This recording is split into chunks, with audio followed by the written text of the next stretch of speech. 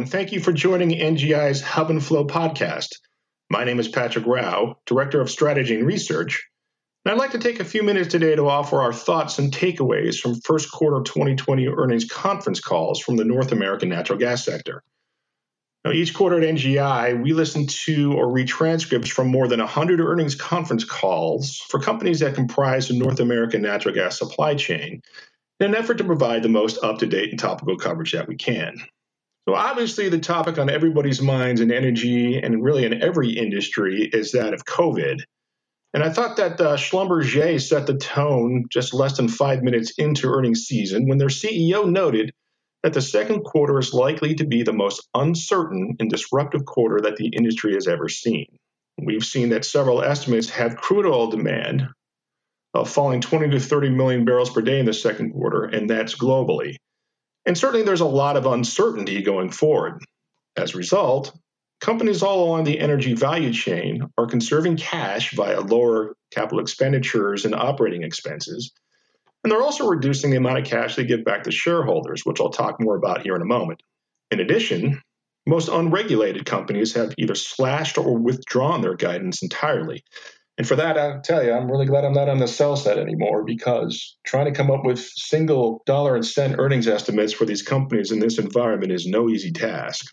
Now, in the United States, U.S. producers are cutting their 2020 CapEx by as much as 50% year over year, and we're seeing that in the rig counts. The U.S. rig count is now down 57% since the beginning of March, and certainly more rig drops are coming.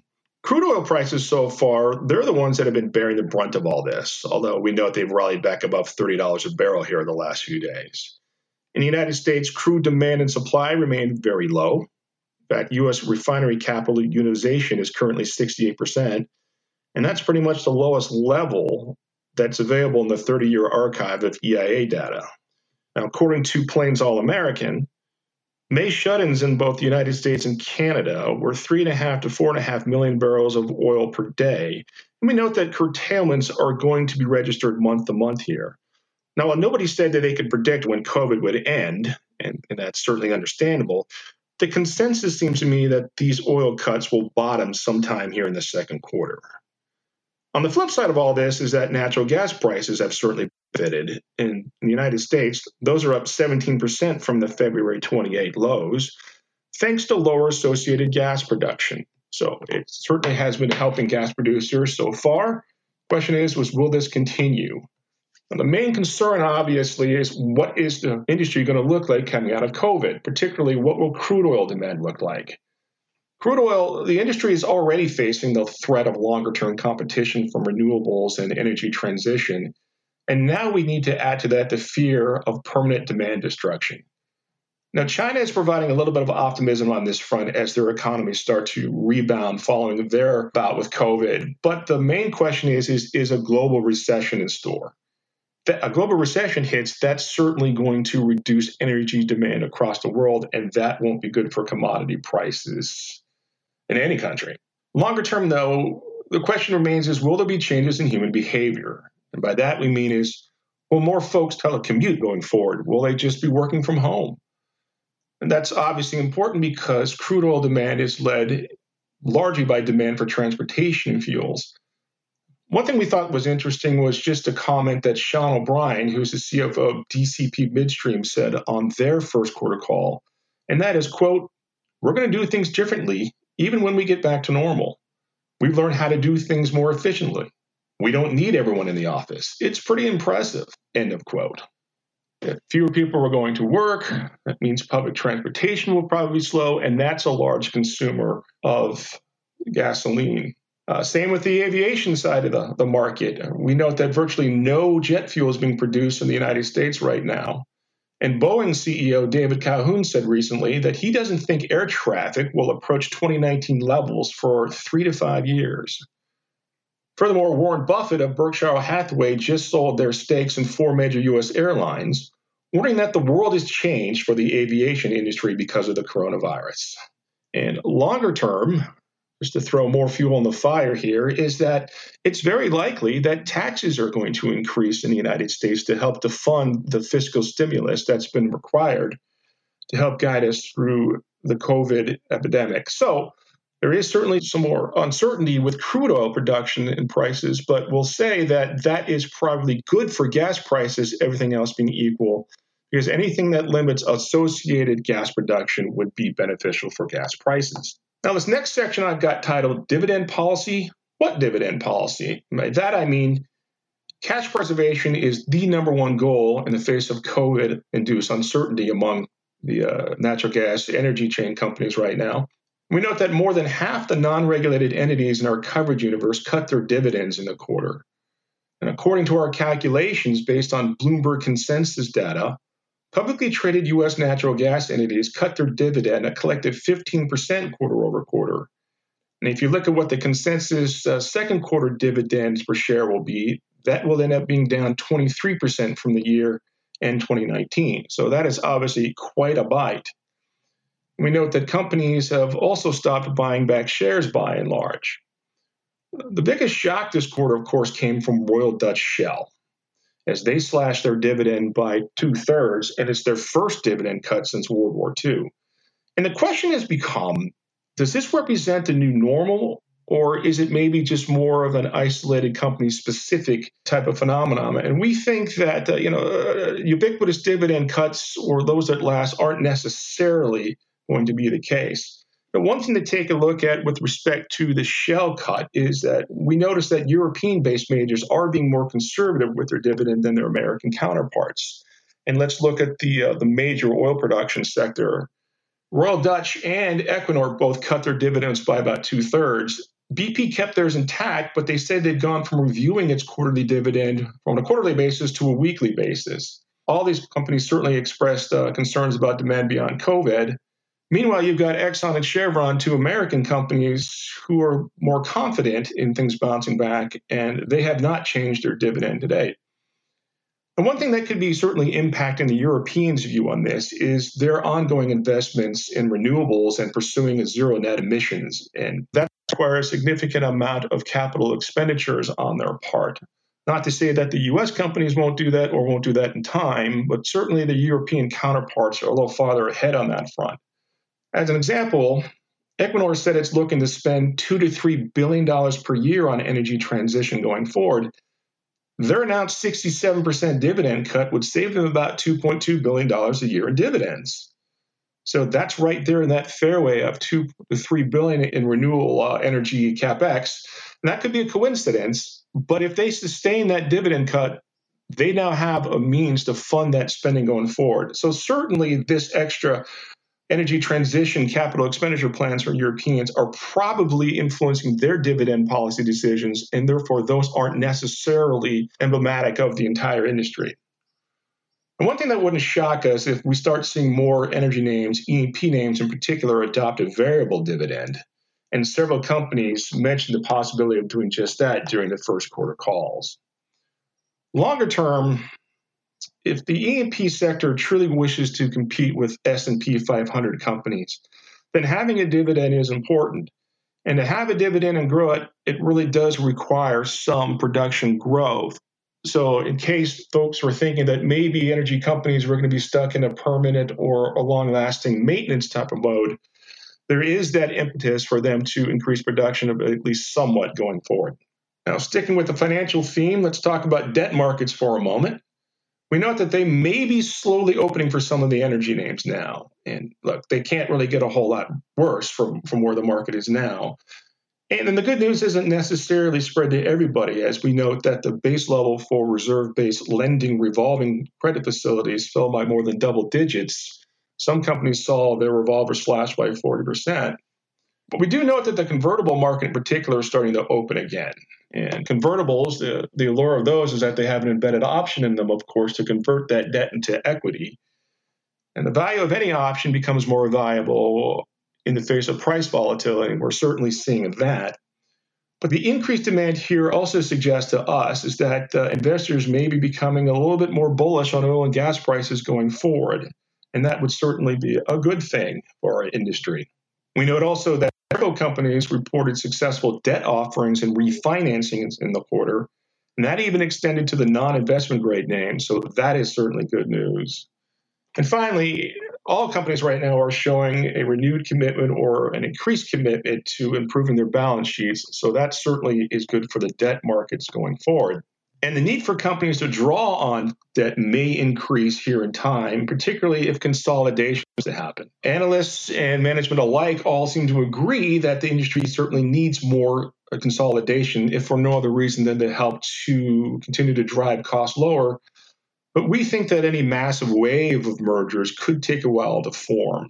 Now, it's not to say that there isn't an immediate need for some, particularly in light of some of the bankruptcies out there. Whiting Petroleum, Ultra Petroleum, and Hornbeck Offshore Services just declared bankruptcy, and there is speculation that Chesapeake Energy may soon follow.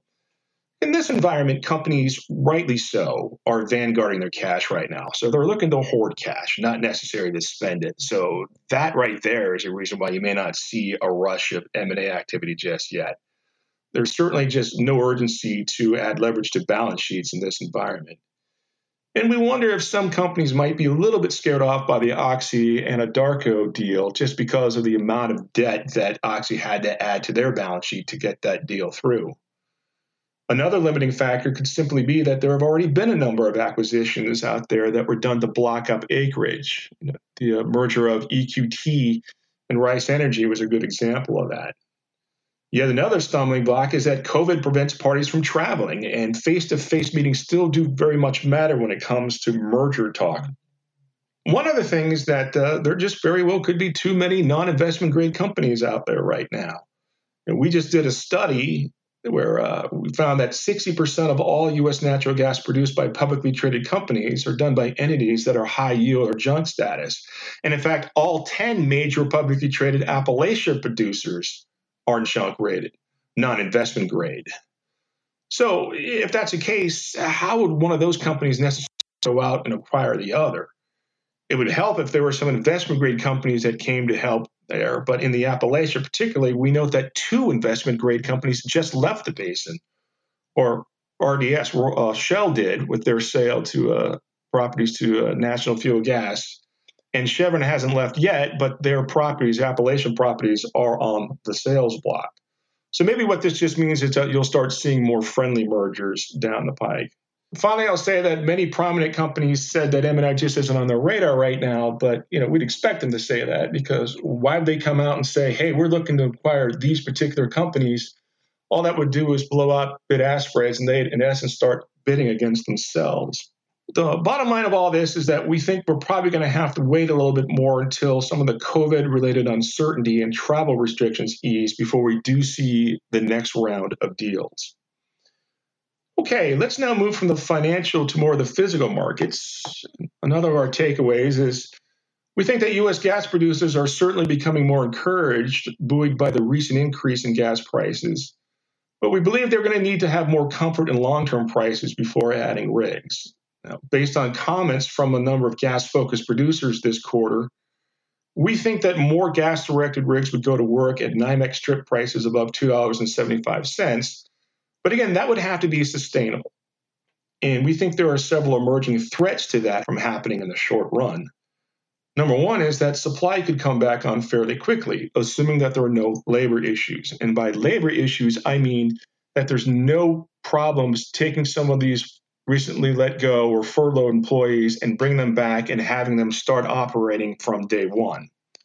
Assuming that that's not an issue, we note that I don't think that a single producer expressed any kind of concern that shut-ins are doing any sort of long-term reservoir damage. So we'd expect whatever was shut in to be able to come back. And most of that shut-in production should be able to come back online within a month or so, again, according to comments during these earnings conference calls. We also see that many producers are deferring production until this winter in order to take advantage of higher winter prices that are currently closer to $3 per MMBTU. And they're also building drilled but uncompleted wells, DUCs, in anticipation of doing just that. So you could see a rise in production just coming from drawing down DUCs. But on the tail end of that, we note that cycle times continue to come down in the U.S. By cycle times, I mean spud to turning the well online. I think the rule of thumb used to be that took 6 to 9 months, but we note that efficiency gains have shaved maybe 1 to 3 months off of that timeline in some circumstances. The bottom line being is that producers would not have to add rigs quite as quickly in order to increase production that would likely come on in 2021. They wouldn't have to do that as early as some might have otherwise thought. Now, on the demand side, we note that higher prices in the United States are hurting U.S. LNG exports. We see that just last week, in fact, deliveries of feed gas to the lower 48 liquefaction facilities are down roughly 2 to 3 BCF a day.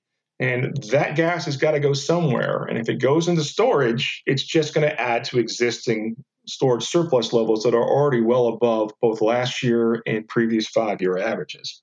Longer term, however, there is something that could help support gas prices in the United States, and that is if the Saudi Arabia or Russia renew their price war. They can do it. And even the threat of their doing again could help prevent U.S. crude oil prices from rising above $45 WTI long term. Now, Pioneer CEO Scott Sheffield opined during their call that U.S. shale industry probably wouldn't see too much production growth at or below that level, which means that that's just going to put all the more pressure on U.S. producers to lower their cost structure going forward, which is a great segue into the next takeaway, and that there was a heavy emphasis on efficiency gains this quarter. Talk of automation and digital solutions and machine learning are certainly picking up steam and was a very hot topic this quarter. There seems to be heightened investor interest on simultaneous well fracking as well. Now, most producers noted that they think they'll be able to retain their recent efficiency gains going forward. And that's important because lower production and finding and development costs have a downward impact on commodity prices over time. Remember, producers are price takers, but we believe that they're willing to accept a lower price if their cost structure is lower. So if they continue to reduce costs through efficiency gains, particularly since those are longer lasting, that would probably put some downward pressure on commodity prices, everything else being equal. Turning to LNG in the United States, we think that U.S. LNG is taking a bit of a short to midterm pause, but we still think the long-term outlook is very good. And we note that LNG exports have grown from nothing to being as much as 9% of daily U.S. dry gas production today. Unfortunately, right now, our models show that U.S. LNG is largely uneconomic through September, and Cheniere has even confirmed that cargoes are being canceled throughout that window. I mentioned before that the nominations to the U.S. export facilities, LNG liquefaction facilities, are down 2 to 3 BCF a day, so that shows that short-term demand is certainly down here in recent days. Now, as far as the next wave of projects, the so-called second wave of U.S. export projects, those timelines and decisions keep getting pushed out. Sempra noted that final decision on Port Arthur is going to be delayed until 2021, and NextDecade said the same thing with respect to the Rio Grande project. Now, Shell just flat out withdrew their participation from the proposed Lake Charles project. Cheniere, it actually came out with an updated forecast on what they think the FID schedule for projects is going to be. Before COVID, they were expecting another 126 million tons per annum would be given the green light between the years 2020 and 2021. They've now cut that back to 65 MTPA. So some short midterm uncertainty for LNG, but longer term, we think the outlook still remains very bright for U.S. LNG. And in fact, pundits are still calling for a global shortage of the fuel at some point later this decade. Last quick takeaway is that ESG, environmental, social, and governance, has not gone away. I mean, look, the focus right now is certainly on conserving cash, so analysts just didn't ask that much about it on the various conference calls. But I can tell you that ESG remains very prominent among investor relations presentations. There are still many slides dedicated to that in those presentations, and it does remain firmly on the long-term radar of investors. It just is taking a bit of a backseat right now, given the immediate uncertainties with COVID. That's all I have in terms of actual takeaways, but just one quick reminder about our first quarter 20 earnings conference call sheet. If you go to the upper right-hand section of our company homepage, take a look there. There's a link to our conference call table, which shows what the scheduled conference call date and times were for the various calls here in the first quarter. It provides links to investor relations homepages, And it also shows links to any stories that we wrote about those various companies covering their first quarter earnings. So it's a nice, handy, dandy, convenient reference point for your planning going forward. So if you take a look at that for our second quarter, you'll see the fresh and updated conference call times there, and you can plan your schedule accordingly. So with that, I'd like to close by saying that Natural Gas Intelligence is a leading provider of natural gas news and market data for the energy industry. We recently launched our 9th publication called LNG Insight, which, as its name suggests, is focused on the emerging global LNG industry, but with more of a North American slant. That service is still in beta trial, but we'll continue to offer that for free for a limited time. For more information on that and all of our services, please visit our website at www.naturalgasintel.com. On behalf of everyone at Natural Gas Intelligence, I'd like to thank you once again for joining us today. Until next time, this is Patrick Rao for NGI, wishing you all good days ahead. Take care, everyone.